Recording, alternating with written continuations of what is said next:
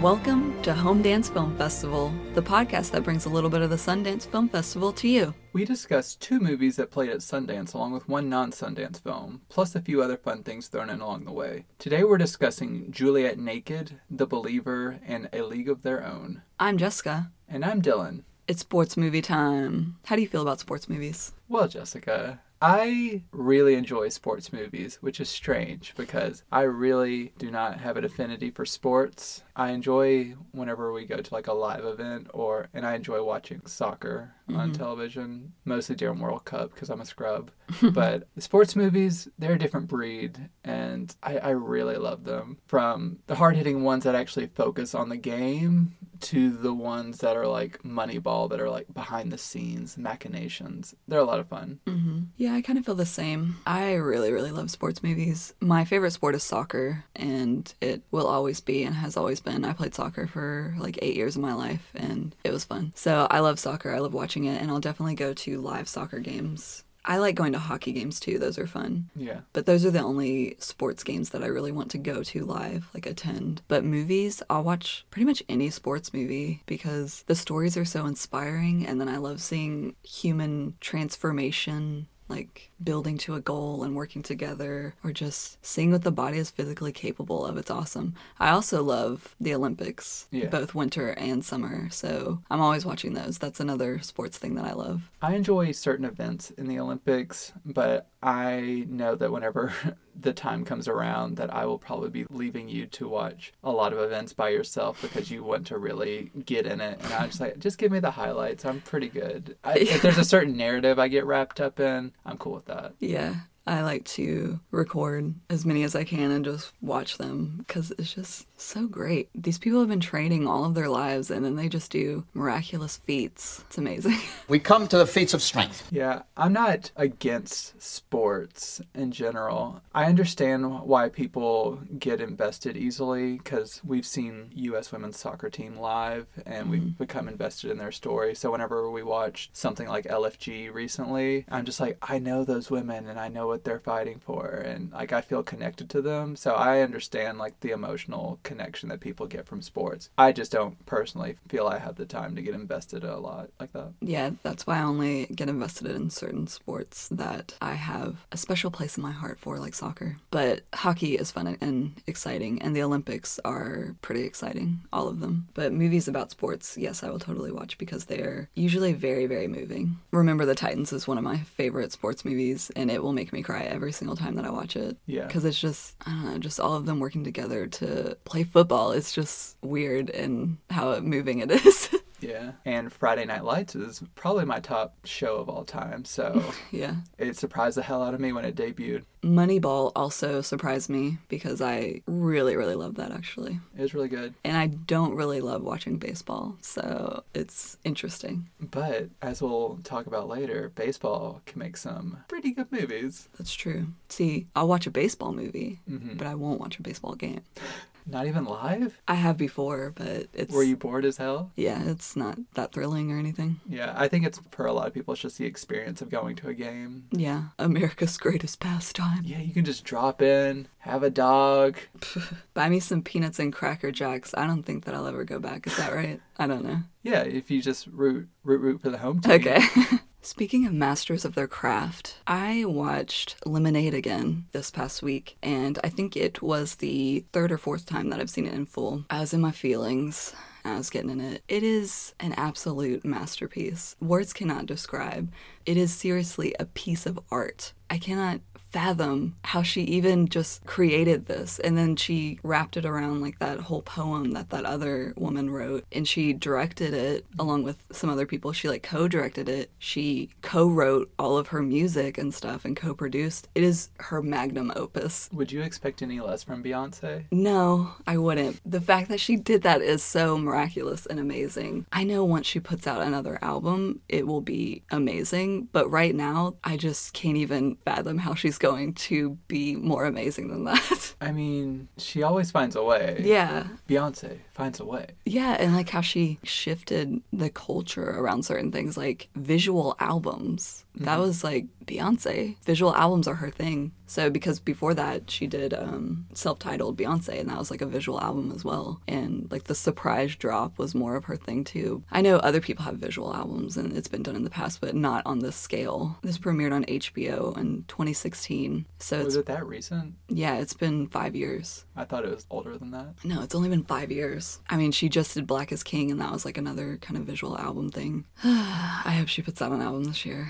I really, really hope she does. Well, ideally, you would have her put out an album every year. Maybe, but then it wouldn't be as good. I mean, if it maintained the quality. Yeah, if she could maintain the quality. If she just pulled a Taylor Swift and just 2 albums a year. Yeah. Boom. I mean, she totally could with at least 1 year. She could put out like 3 in a year because she has so much backlog. But she's such a perfectionist. I don't know if she could handle that. Yeah. I remember pretty vividly, like the night that premiered on HBO when we watched it. Not only the visuals were so striking, but just like her evolution musically to that point. I was just like, this is really amazing. Like, especially when something like Don't Hurt Yourself or something came up, I'm like, whoa, this is not what I expected from Beyonce, but I loved it. And I still love that album. I remember watching it. I was just like speechless the entire time. I couldn't believe it. It was so incredible. Yeah. And it still is. There's so many layers to it. It is insane. Just with the poem and the visuals and then her songs. And it's just like interwoven her personal relationship with Jay-Z and then just racial inequality, like Black people's struggles all throughout time up until now. And then like feminism. It's so layered. Yeah, it is a different experience than just listening to the album. It's its own thing. It's not just like, I'm going to watch this album how it's presented, like front to back on the CD. She makes it a fully immersive experience that's enhanced. Yeah. More fleshed out viewpoint. It's a film. Yeah. I love seeing her evolution throughout time up until now. I mean, she's always been amazing, even whenever she was in Girls' Time and Destiny's Child, but just from the point where she stopped saying, like, I'm not gonna please the radio as much. I don't really care, and I don't care about being radio friendly. I'm just going to do whatever I feel like. I'm going to make art. And she's just making art. And the radio's still like, well, we have to play Beyonce. Yeah, they find out a way to play it, and they'll play the most radio-friendly songs that she has. So hopefully she puts out another album this year. Yeah. Well, this week, I want to talk about 2 movies that are very different from one another that I watched recently. First is the Masaki Kobayashi epic, The Human Condition. He's the director of Harakiri. And The Human Condition is a over 9.5 hour long journey. It's over 9,000! Which I know sounds ridiculous in length, but it's broken up into 3 distinct 3-hour-plus movies, and each one follows a man in World War II era Japan who has high moral integrity, trying to survive in a world that's corrupt, but he's not really in a place where he's willing to accept how broken the world is and how messed up the government is of Japan. So it starts out with him getting a exemption from going into the war by heading up this mining company and trying to employ humane labor practices for some of the Japanese workers and Chinese prisoners who were caught and put to work, and just kind of how each decision he makes through his journey trying to be a good man screws him over, and it leads him to lose his exemption, get sent to the front lines of the war, and then subsequently trying to make his way back home to his wife. So it's kind of like this epic journey of him constantly realizing how messed up the world is, how his idealized perception of the world is not completely accurate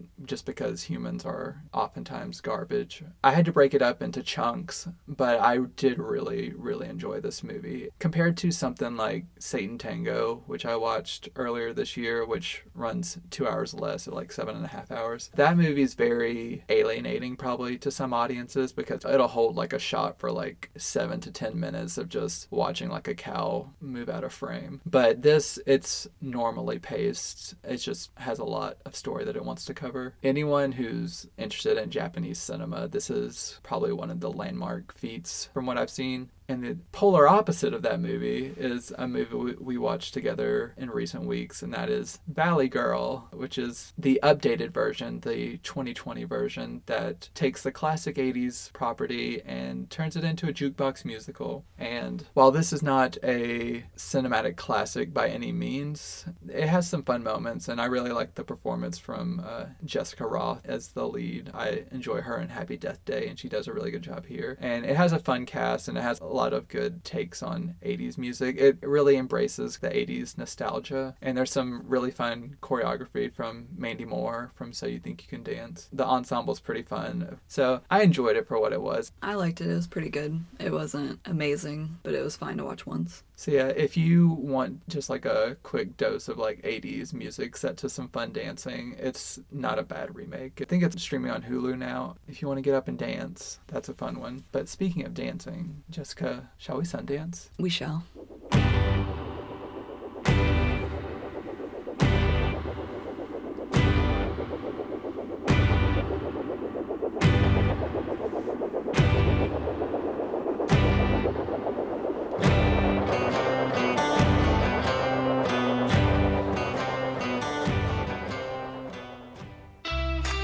I may look like a nice English lady in a sensible cardigan, but these days it's a thin veneer and it's starting to crack.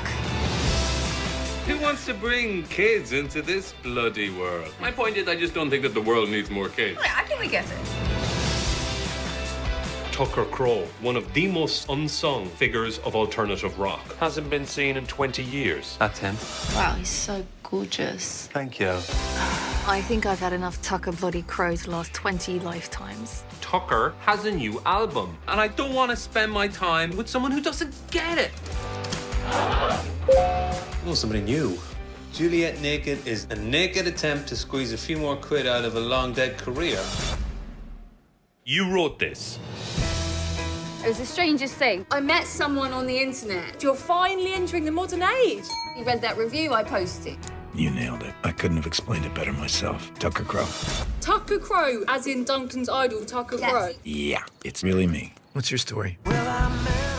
Juliet Naked premiered at Sundance in 2018. It was based on the novel by Nick Hornby and adapted for the screen by Evgenia Peretz, Jim Taylor, and Tamara Jenkins. It was directed by Jesse Peretz. It stars Rose Byrne, Ethan Hawke, Chris O'Dowd, and Lily Brazier. Annie breaks up with her longtime boyfriend Duncan, a teacher who's obsessed with former 1990s rocker Tucker Crowe. She soon develops an unexpected bond with Tucker via email after he came across a scathing review Annie wrote about a stripped-down bootleg version of his album. Tucker eventually visits his pregnant daughter and Annie in London, forcing Duncan to come face-to-face with his hero. Duncan must come to terms with the fact that Tucker Crowe is only a man, and also one that notices Annie and doesn't take her for granted like Duncan did. So we saw this movie shortly after it came to theater, and I remember at the time after seeing it, I really enjoyed it. It's really good. It's a nice feel-good movie, and it's kind of like an indie rom-com, but better than just a normal rom-com, if that makes sense. I didn't expect it to be as good as it was, but I thoroughly enjoyed it, and I really like the cast. They're really good in it. Our saga of Rose Byrne movies continues. I really enjoyed this one as well whenever we saw it, and it was fun revisiting it. It has enough of that indie aesthetic that it sets itself apart more so from mainstream studio comedies, and it has kind of that melancholic feel in terms of Annie being taken for granted by Duncan and just how he treats her, and very unfortunate how unfulfilled she feels in her life and just kind of how she's accepted mundanity. Yeah. I've only read one book by Nick Hornby, I think, and it was called Slam, and I liked it a lot. I've seen a few of his books turned into movies, and I usually like them. He's a good writer. Yeah. I like his storytelling and his style. He's good with characters and like character interactions. This concept, it's kind of odd because it's not very believable. It is almost kind of structured like a studio comedy of just maybe like Notting Hill, where Julia plays the actress who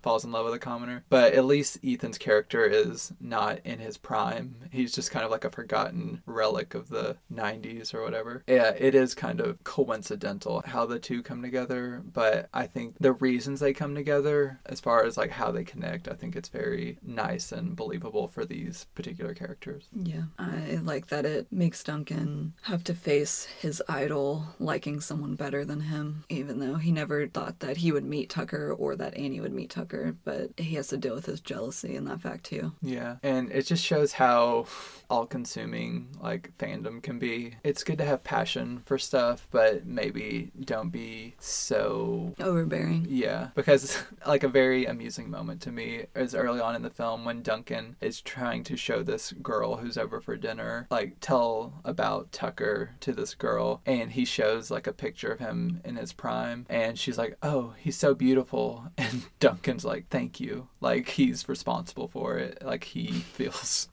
possession over him. Yeah, and he thinks that he is cool because he knows all of this stuff about Tucker. He's a Tucker expert whenever he's not really, because he just knows the lore and not Tucker personally. Yeah, and even tries to confront Tucker on his own life whenever he meets him later, and just like, are you sure you're remembering that? You should have been in this period of career. I've researched it, and it's just like, dude, this is the guy's life.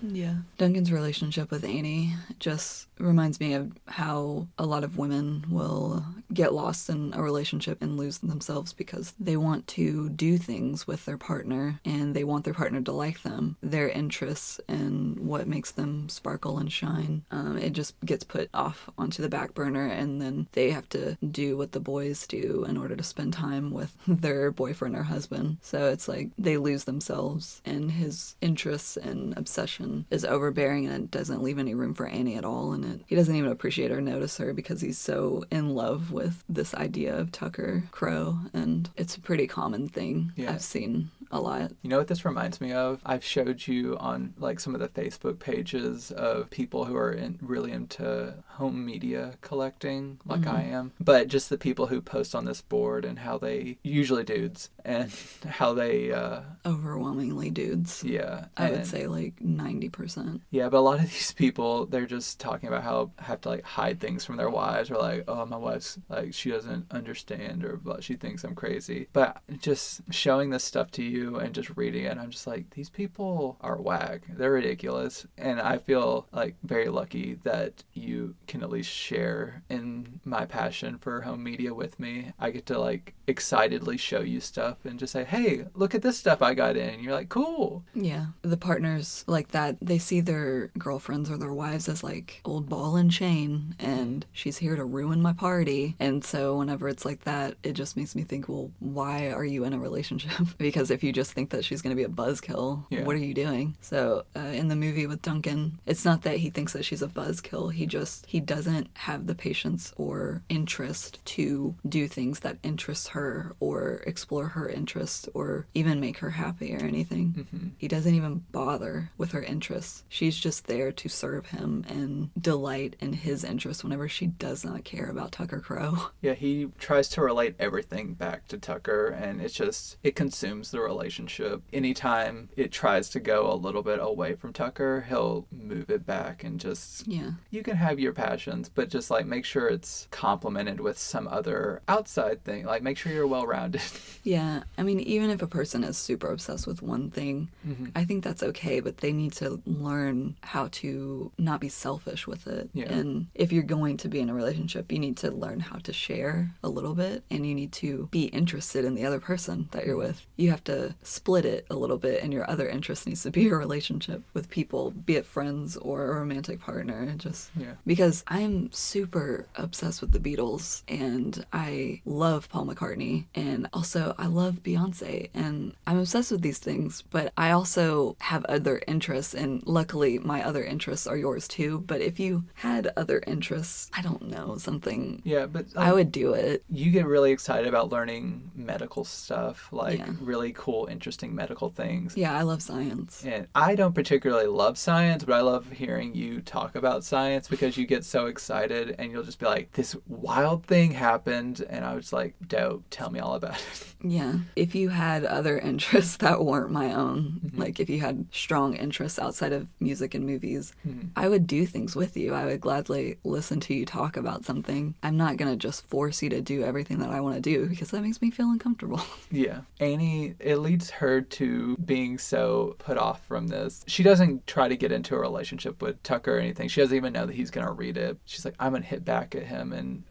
not ruin, but like It's a revenge review just because she was mad at him. Yeah, which just fortuitously leads her to Tucker. I like their dynamic because it's not a fan-artist relationship. It's just two people who are in weird stages of their life that aren't super fulfilling, and they can both help each other, lift each other up. Yeah, they just relate to each other as humans. Where this guy that Duncan has put up on a pedestal is just some dad out in the woods. Yeah, trying to figure his life out. Yeah, trying not to be a deadbeat. And then he notices Annie, and Duncan is just like, well, he didn't notice me. And then also it's like the whole thing where if someone notices your toy, you suddenly are just like, well, that's mine. Why do you want it? The thing is, Duncan, even before she did anything, he was the bad guy. He ruined the relationship between him and Annie in various ways. Yeah, and there wasn't any room for Annie in the relationship. Yeah. So Duncan, he's played by Chris O'Dowd, who I love, and he'll elevate most things he's in. And he gives some small amount of charm to this guy who could have been completely insufferable. He has a gentle demeanor, like a puppy dog demeanor, but then also he's the worst. So if it wasn't Chris O'Dowd, I don't think this movie would work as well, because I think you would hate him too much, probably. Yeah, because he's more of like the actually person. Yeah, which no one likes. Yeah, but I like how Ethan Hawke and Rose Byrne interact. I like their chemistry. It's very sweet. Yeah, Ethan Hawke, I'm just saying, he's one of our greatest actors. He's Sundance King, but even from episode 1, we were talking about Gattaca, just like, I want him to know he's always in our hearts because he can play such different roles. This is kind of just like more of a gentler, more human Ethan Hawke, just like simple, but he does it really well. It's just like a character that he can really bring life to in a really nice way. And Rose Byrne, she's always lovely. I like how she can play both, not in this movie, but she can play very like cutting or dark when she needs to, or she can play very broken, or she can play very light. She's very versatile. Yeah. And here she gets to do a good balance of kind of broken, but also has a little bit of lightness about her. We've also been watching Physical on Apple TV recently, and just seeing her different little nuances between her different performances. She's wonderful. Yeah, I like her a lot. And I love Ethan Hawke. Like I said in the first episode, it still surprises me that people don't know him that well. At least whenever I talk about him or something, just people in work environments are like, who? Yeah, it's ridiculous. I like how in the movie, Annie also gets to get a little taste of the family life whenever Tucker comes to visit, and she gets to bond with his son, Jackson, and just kind of getting a glimpse of what has been deprived from her by Duncan, just because he made up his mind long ago that they as a couple had decided that they weren't going to have kids. But then just even early on in the movie, you kind of see her try to be like, no, I don't think we completely decided that. And he's like, yeah, we don't want to be parents. This is, neither of us wants it. And she's just like, I don't. What he says goes. Yeah. He's the more dominant personality. Because he doesn't listen to her, and yeah. They don't have a good open back and forth. I know it probably sounds like this movie sound heavy, but there is a lot of lightness to it and funny moments. Like Annie's sister Roz provides for a lot of amusing moments because of her tragic dating life and how she just keeps picking the, in Annie's eyes, oddest choices. Yeah. I was laughing pretty consistently through this whenever I wasn't irritated at Duncan. And there's a lot of nice, emotional, like heartfelt moments. So I don't want this to sound like it's just a tragic piece of cinema. Yeah, it's not. It's very heartwarming, I would say. Even though you can be irritated. And you just might learn something. Yeah, give this a watch because it is definitely worth your time. And it's a good movie. Michael rocks! Michael does not rock! Can you please tell me that rating system? My rating system for this movie is bootleg albums. I would give this movie 4.5 bootleg albums out of 5. What a strong rating. I'm not going to go quite that high, but I'm going to go with 3.5 bootleg albums. Okay. If you would like to see, if you agree with us, Juliet Naked is currently available on Canopy, Vudu with ads, or on Blu-ray. Hello? Daniel Balin.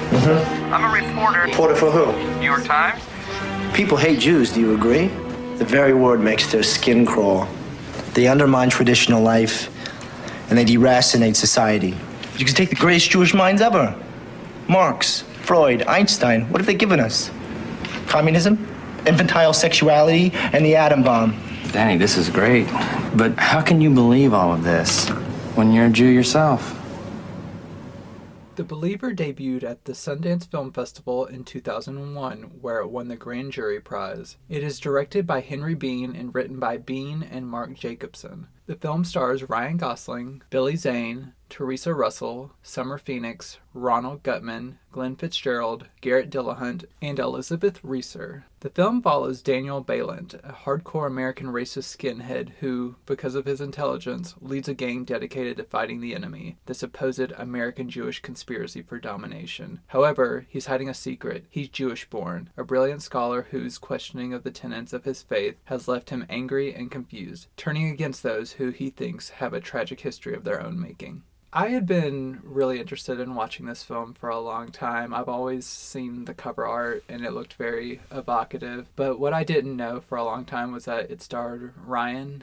I just saw the cover art and I was like, that seems interesting. I'll get to it eventually. And here, some 20 years later, here we go. Here we go, baby. The movie is very intense. It kind of reminds me a little bit of American History X. Mm-hmm. I'll just say, ever since he was a young Mouseketeer, Ryan Gosling has really shown how talented he is, and he is amazing in this film. I think he really brings this very hateful character to life really well. And I was reading some reviews, like Roger Ebert review from the original release, and he was positing whether it should be released at all because it might inspire more hatred into the world, which I don't think this movie should be censored in that way. But it's interesting how it's only grown more pertinent to the cultural conversation because the film was released in 2001 before September 11th, and even though this is more toward Jews, it seems like hatred has just grown even more in the country since that time. Mm-hmm. So the fact that this came out before then is very interesting because neo-Nazis and everything are just more prevalent than ever. So yeah, they're rising again.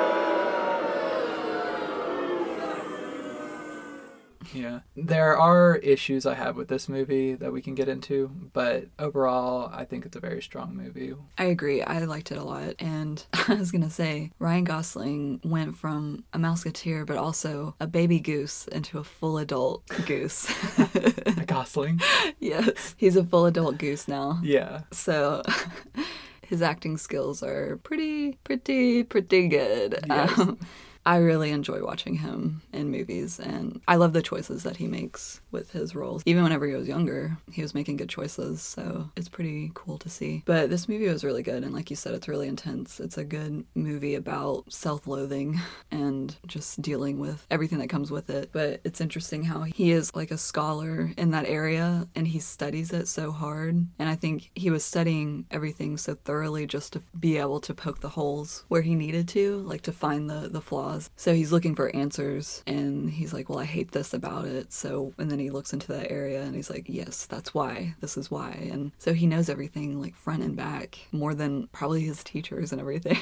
Yeah, that was also kind of one of the problems I had with the movie, is just his motivations for things were kind of unclear. You get some flashbacks to him as a youth and just being unhappy with some of the answers his teachers were providing him whenever he would push back against certain lessons and the questions he would ask, and the teacher didn't really want to engage with him and spar with him like he really wanted to. Yeah. It seemed like his reasoning for going against his heritage kind of seemed a little bit underdeveloped. I think it was pretty developed because I think he hates how the Jewish people, like learning their history and on the whole, have been persecuted. He doesn't want to be the person who gets bullied. He wants to be in charge, so he would rather just be the bully instead. And I think he's sick of seeing them kind of roll over. That's what he sees in his eyes. He just sees them roll over and take it. It disgusts him. Like he even says it in the movie. movie, and just the look on his face whenever they talk, like in that group where he has to go. Yeah. And they're saying... The Holocaust survivors. Yeah, they were talking about their experiences, and he was disgusted. He looked physically disgusted, and he was just like, why didn't you do this? Why didn't you stand up? And he doesn't want to be bullied or anything, so I don't think he wants that as a part of himself. So he just hates that part of himself, therefore he hates the Jewish people. I can see where that was the intention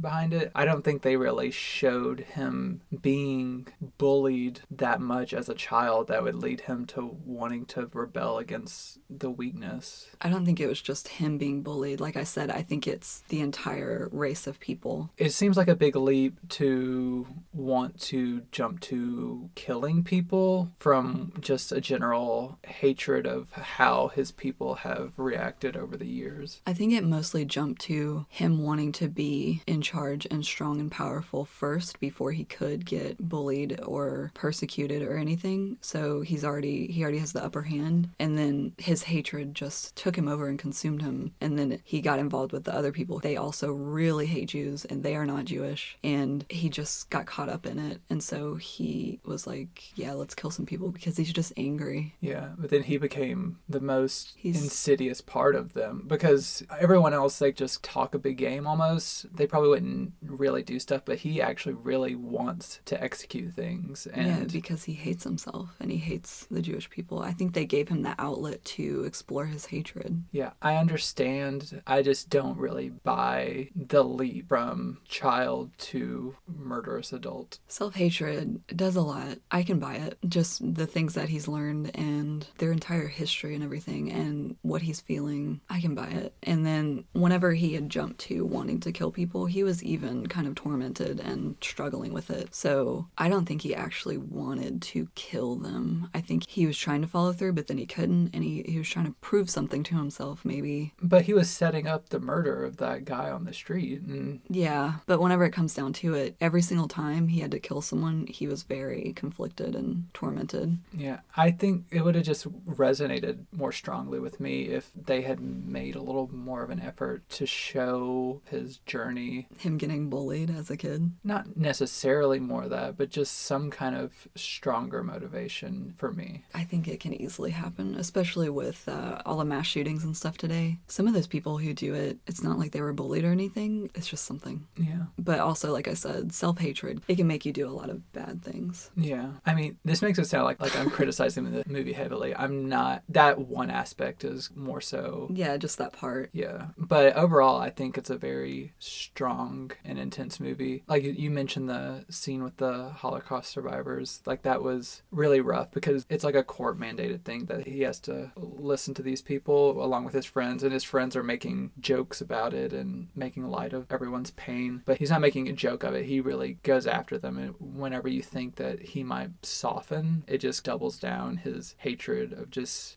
seeing the weakness in front of him, where any normal person would just have their heart broken by the tragedy that... yeah, but he is disgusted by it because he's disgusted that they didn't stand up and do something. Mm-hmm. That the Holocaust happened. He's absolutely disgusted. Yeah. By them, not just by Hitler. He's just like, I can't believe you. Yeah, like you would quote unquote like roll over. Yeah, I can't believe you let this happen. This movie is filled with hateful rhetoric. Mm-hmm. Obviously, it's very, I could understand where it'd be triggering for certain people. Yeah. But I think it's really well done. One other aspect I would kind of criticize is that the Billy Zane of it all, his little side group that is working with Daniel, that they never really amount to much. They're really kind of inconsequential in the end, and they just don't really do a lot with that kind of subplot, because Daniel's trying to take it to a whole other level as far as hatred goes, but the actual group that he's a part of, like their tactics and everything, it never really does that much in the film. Yeah, it seems like most of the people that he surrounds himself are all empty threats, but I think they're all just fuel to his fire. Yeah, I guess the ensemble was not really really fleshed out as much as I think it could have been. It was definitely just focused on Daniel and his journey. I think it could have been slightly stronger with a richer ensemble to like complement him. But I mean, Ryan's strong enough to carry most of it on his own. Yeah. And his interactions with Carla are the most meaningful relationship with another person in the movie, I would say. And just how she's interested in his relationship with Judaism and how he can read the Torah and how she wants to learn to read the Torah. And it's a really messed up, interesting dynamic. It is a really good movie, and I'm glad that it was released. It's very intense and heartbreaking. I will say that I do think that American History X was a little bit better overall whenever I think about it, but this one was still good. Yeah. I think that one was also aided by, like I said, a stronger ensemble, and you had like the Edward Furlong character going against the Edward Norton, the brother dynamic, and where each were in their journey. But one thing I wanted to say about this film is I was surprised to learn it was kind of inspired by a true story. I learned that it was based on this guy from the 60s who was a neo-Nazi at the time, who threatened to kill himself if a New York Times article came out that was going to expose him as a Jewish person. And then the article came out, and a few hours later, killed himself. So yeah, I think I'd seen that whenever I was reading stuff about this movie. Yeah, so it's not completely unbelievable. It's not like, it's similar to the Chappelle Show sketch with the black Klansman, like the black races. He doesn't know that he's black. Yeah, he's blind. Yeah. But at least Daniel knows that he's Jewish. He's just hiding it. It's a very interesting movie, and even though it's filled with hate, I don't think it should be silenced. No, and I don't think that it hates on Jews or anything. There is anti-Jewish rhetoric throughout, but it's not a movie that's supposed to make you hate Jews. It's more of his personal struggle and journey. Yeah, you should be seeing this character as very problematic and troubled on his journey. Yeah, like I said, it's a good depiction and just portrait of self-loathing and the trouble it causes. Oh, good for you! And how was it? What is your rating system? I struggled with this because I don't want to make light of anything really in this. So I just went with the Torah. I would have done the same. So despite it seeming like I was railing against this movie a lot, I did really love it, and I would give this 4 Torahs out of 5. I think I will give this 3.5 Torahs out of 5. If you want to see what you think of this film, it is currently streaming on Roku with ads, and it's available digitally. I'd like to lead you all in a little prayer. Dear Lord, may our feet be swift, may our bats be mighty, and may our balls be plentiful. And Lord, I just like to thank you for that waitress in South Bend. You know who she is. She kept calling your name.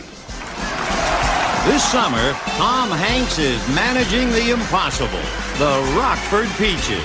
Go Peaches! Who says girls can't play baseball? Who says women can't throw? Slide! Slide! Thank you! Give them a league of their own to play. Then stand back and get out of their way. That sounded good.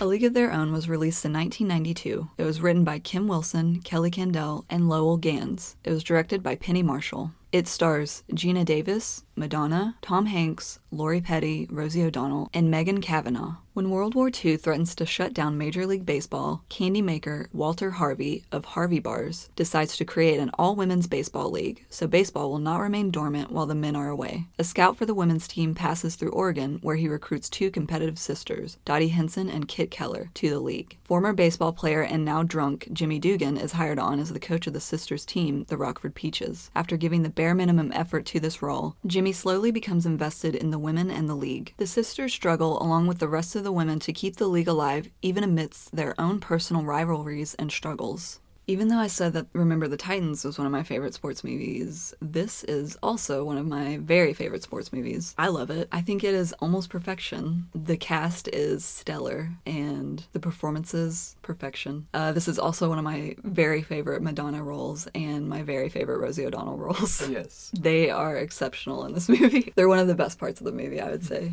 Just the story, it's great, and it's inspiring, and it makes me feel really nice and just really proud. I'm so so proud retroactively of these women for playing the hell out of baseball and just being awesome and just uniting the country during that time and having them all on their side and just rooting for them. And it makes me laugh a lot as well. And their uniforms and everything are absolutely ridiculous and stupid. The fact that they thought that was a good idea because they're going to be sliding. So if they don't want dirt and rocks up their vag and butts, let's not have skirts. Yeah. And just the fact that you're sliding your bare skin on rocks and everything. So you're going to have bruises and cuts and it's awful. They just wanted to draw people there with sex. But then you can't just use that because you actually have to have them play the game or else they're going to be like, I don't want to look at this. But do you though?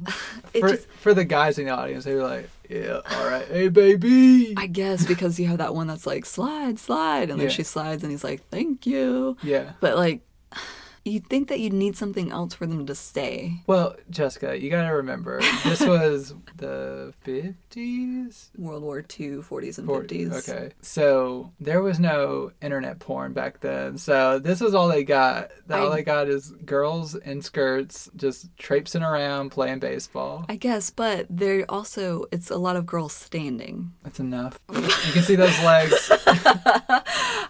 Have you seen classic movies? They're all buttoned up. They're sleeping in separate beds. You could see their shoulders and stuff. They had like strapless gowns. I mean, sometimes. There's like pinup girls and stuff. Yeah, but that's not a moral thing to be buying those magazines. You can go to a baseball game. Oh, for a guy, who cares? No one's even looking. Small town life, those cashiers know. Those cashiers know if you're looking at the dirty mags. They don't care. You know, the cashier is just a guy because they don't let women work at that time. True. So it'd just be like, yeah, dude, the one that you want's in the back saved it for you.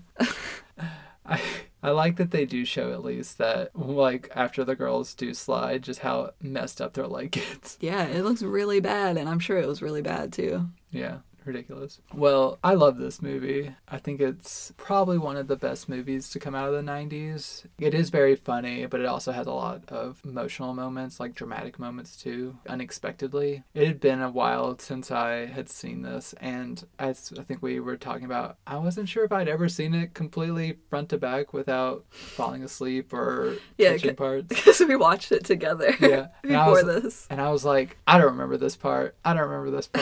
But hey, you know what? Pretty good movie. You know what? You know what time it is? Batter up, hear that call.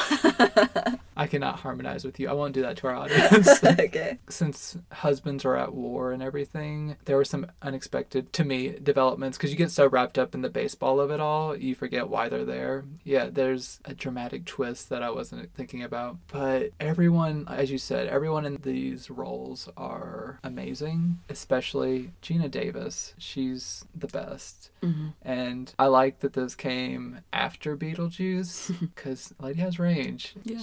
I love her dynamic with Kit. It brought me such joy watching this movie with you because just little moments like at the beginning, it would repeat throughout the movie where they would pick at each other like mule, nag, and just like seeing you kind of like quote along with it and just giggle at it just enhanced my enjoyment of the movie. Yeah. And just Madonna, like you said, this is probably one of the best things she's done. Music included. This is a great role. Yes. But just some of the lines that she would have were hilarious and just seeing you lose it over them and yeah. Just your indignation over whenever she was like, there's no pocket for my cigarettes. Yes. And you were like, yes, pockets for women. Yes. Still, no pockets at that time. If there's anything that this podcast could accomplish, I hope it's that someone listening starts making more pockets for women. From your lips to God's ears. But this movie, Penny did such an amazing job with it. It's like perfectly structured and shot, and everything's so intricately put together. Even stuff like whenever Tom Hanks does his epically long peeing scene, the way that's shot from him and then like cutting to the other ladies in the locker room and their faces. And everything's just so well executed. Penny is just a genius. I loved it. She is. I love Rosie. Rosie in the background talking to Madonna's character, and she's like, time it, May, time it. Like, that's a long pee. And then whenever he kind of stopped and then he kept going, and you hear her go, that still counts. Are you timing? Boy, that was some good peeing. Both Madonna and Rosie are polarizing figures these days, especially, but I love them both still. But just their dynamic in this movie is perfection. Yes. Because they play off each other so well. And then even the older ladies who inhabit those characters, like, they kind of capture some of that. Just their little barbs at each other and exchanges. This was one of the best scripts. Was it nominated for any Oscars, do you know? If not, it should have definitely been I think it might nominated have for been. screenplay. I'll check real quick. Okay. They were definitely the best part of the movie for me, like my favorite part, even though this movie is so much perfection altogether. Yeah. Oh, nope, just Golden Globes. One for Gina Davis and one for the original song that Madonna sings called This Used to Be My Playground. That is BS. This stinks! This is total BS!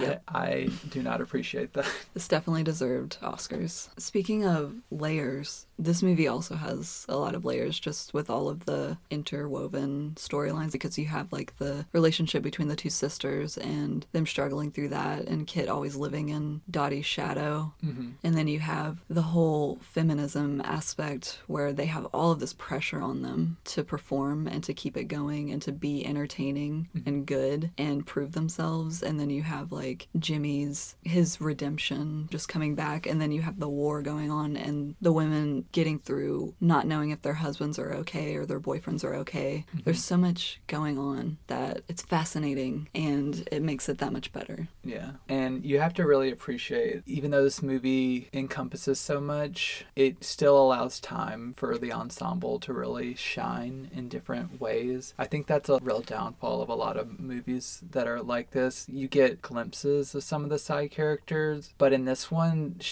Penny and the people behind the script really take the time to flesh out some of those tertiary characters, and it makes you just really feel for them.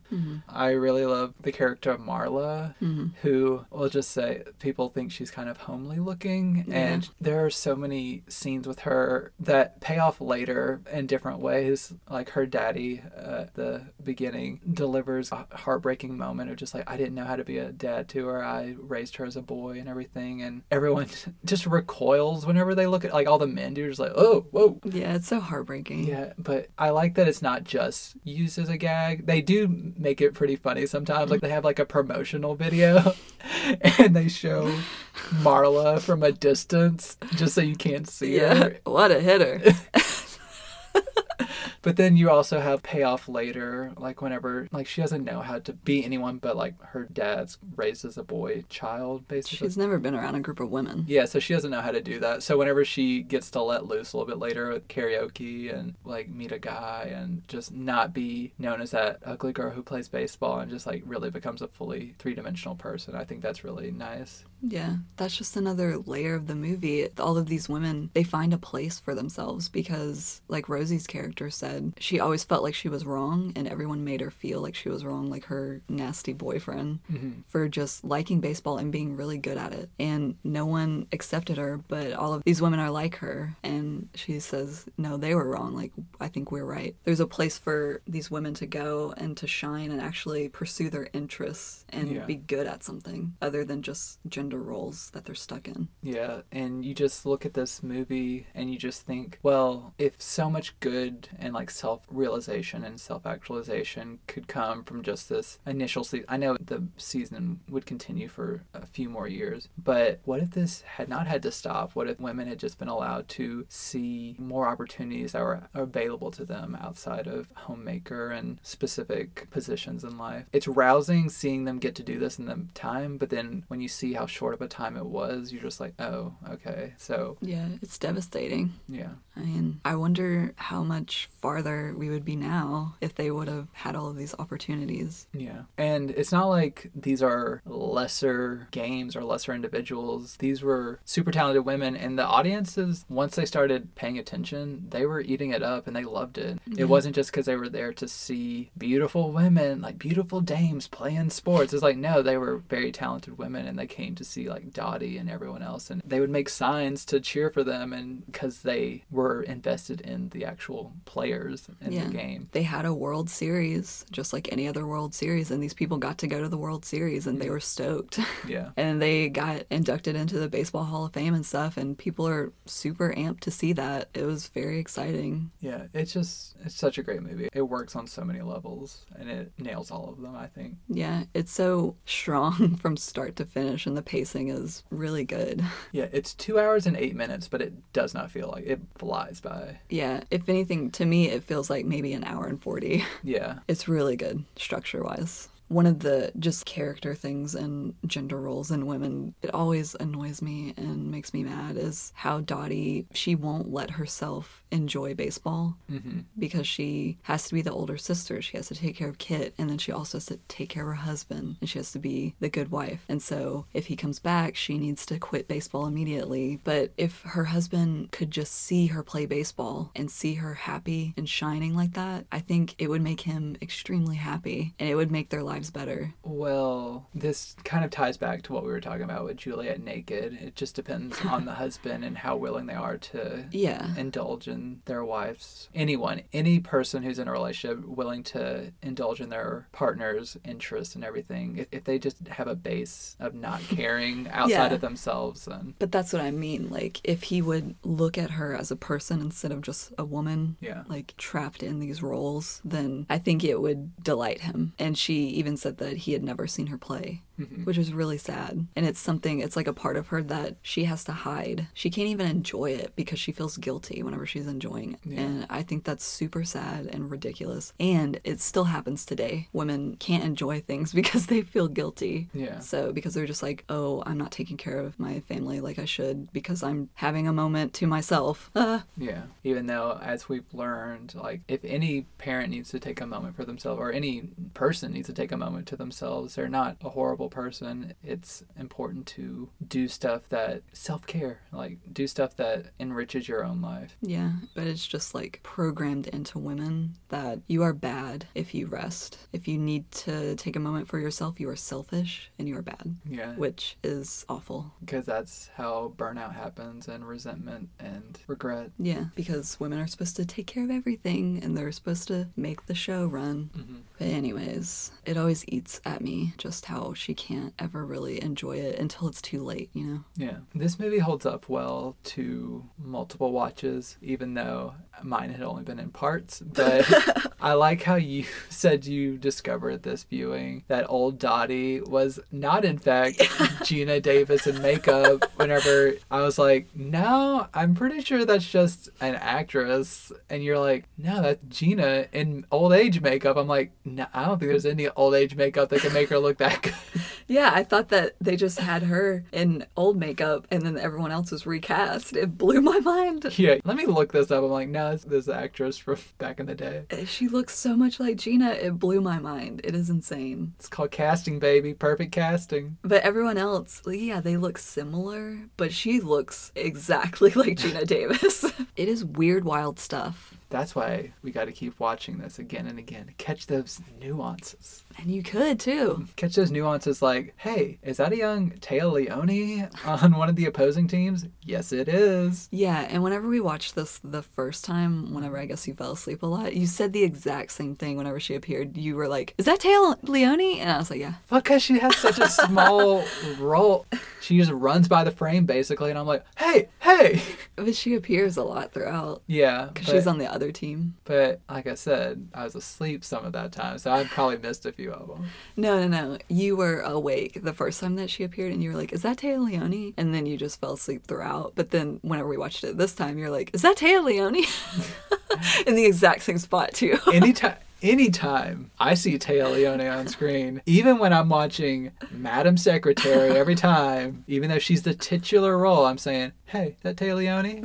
And every time. Every episode. You're just watching this and you're like, whenever Gina Davis comes on screen, is that our Commander-in-Chief? Damn, I love strong women in power. R.I.P. Commander-in-Chief. That was a good show. Yeah. So if you've never seen this movie, please watch it and just feel all the emotions. I feel empowered. I feel delighted, entertained.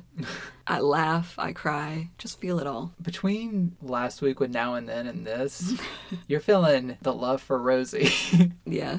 Got me feeling hella good. Yes. I wanted to do some more summery movies, so this is part of our summer movie series. Yeah. And we're recording this the morning of 4th of July. And so, what's more American than baseball? That's true.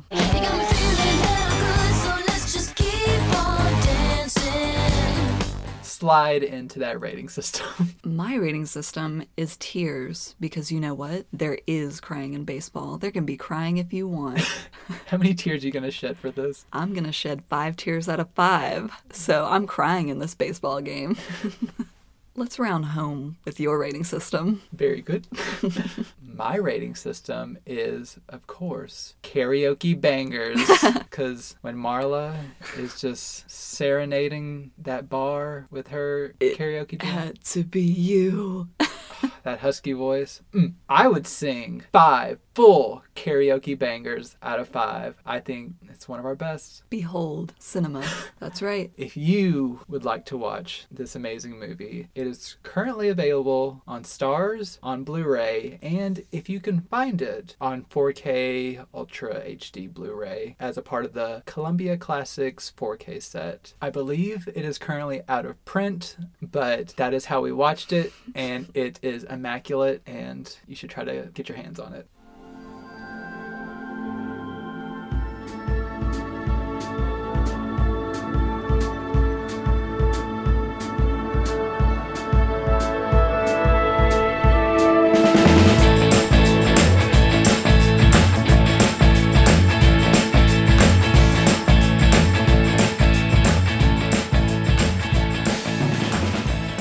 Thank you for joining us for this episode of Home Dance Film Festival. Join us again next week when we'll be discussing 1996's Big Night, starring Stanley Tucci, the Tooch, and Monk himself, Tony Shalhoub, and 2004's Napoleon Dynamite, starring John Heder, plus a wild card that you'll have to wait to hear about. For those who want to prepare at home, Big Night is currently available on Paramount Plus and Canopy, and Napoleon Dynamite is available on digital and Blu-ray. If you have any thoughts or opinions about the movies that we discussed today or movie suggestions, you can write us at homedancepod@gmail.com or follow us on Twitter and tweet at us at homedancepod. Please leave a rating or a review. It helps us out. That would be great. You can follow me on Twitter and Instagram at Dylan Gonzalez 2. You can also find me publishing reviews almost daily on geekvibesnation.com. And you can follow me on Twitter at Jessica Narrates. You can also find me contributing to geekvibesnation.com. We are proud to be a part of the Geek Vibes Nation podcasting network. Original music for the show is provided by Andrew Carroll, who can be found at musicbyandrewcarroll.com. Original artwork for the show is provided by Ben Belcher, who can be found on Instagram at The Art of Ben Belcher. I've been Dylan. I've been Jessica. What if, at a key moment in the podcast, my uniform burst open and, oops, my bosoms come flying out? That might draw a crowd, right? Dylan, do you think there are men in this country who ain't seen your bosoms? Bye!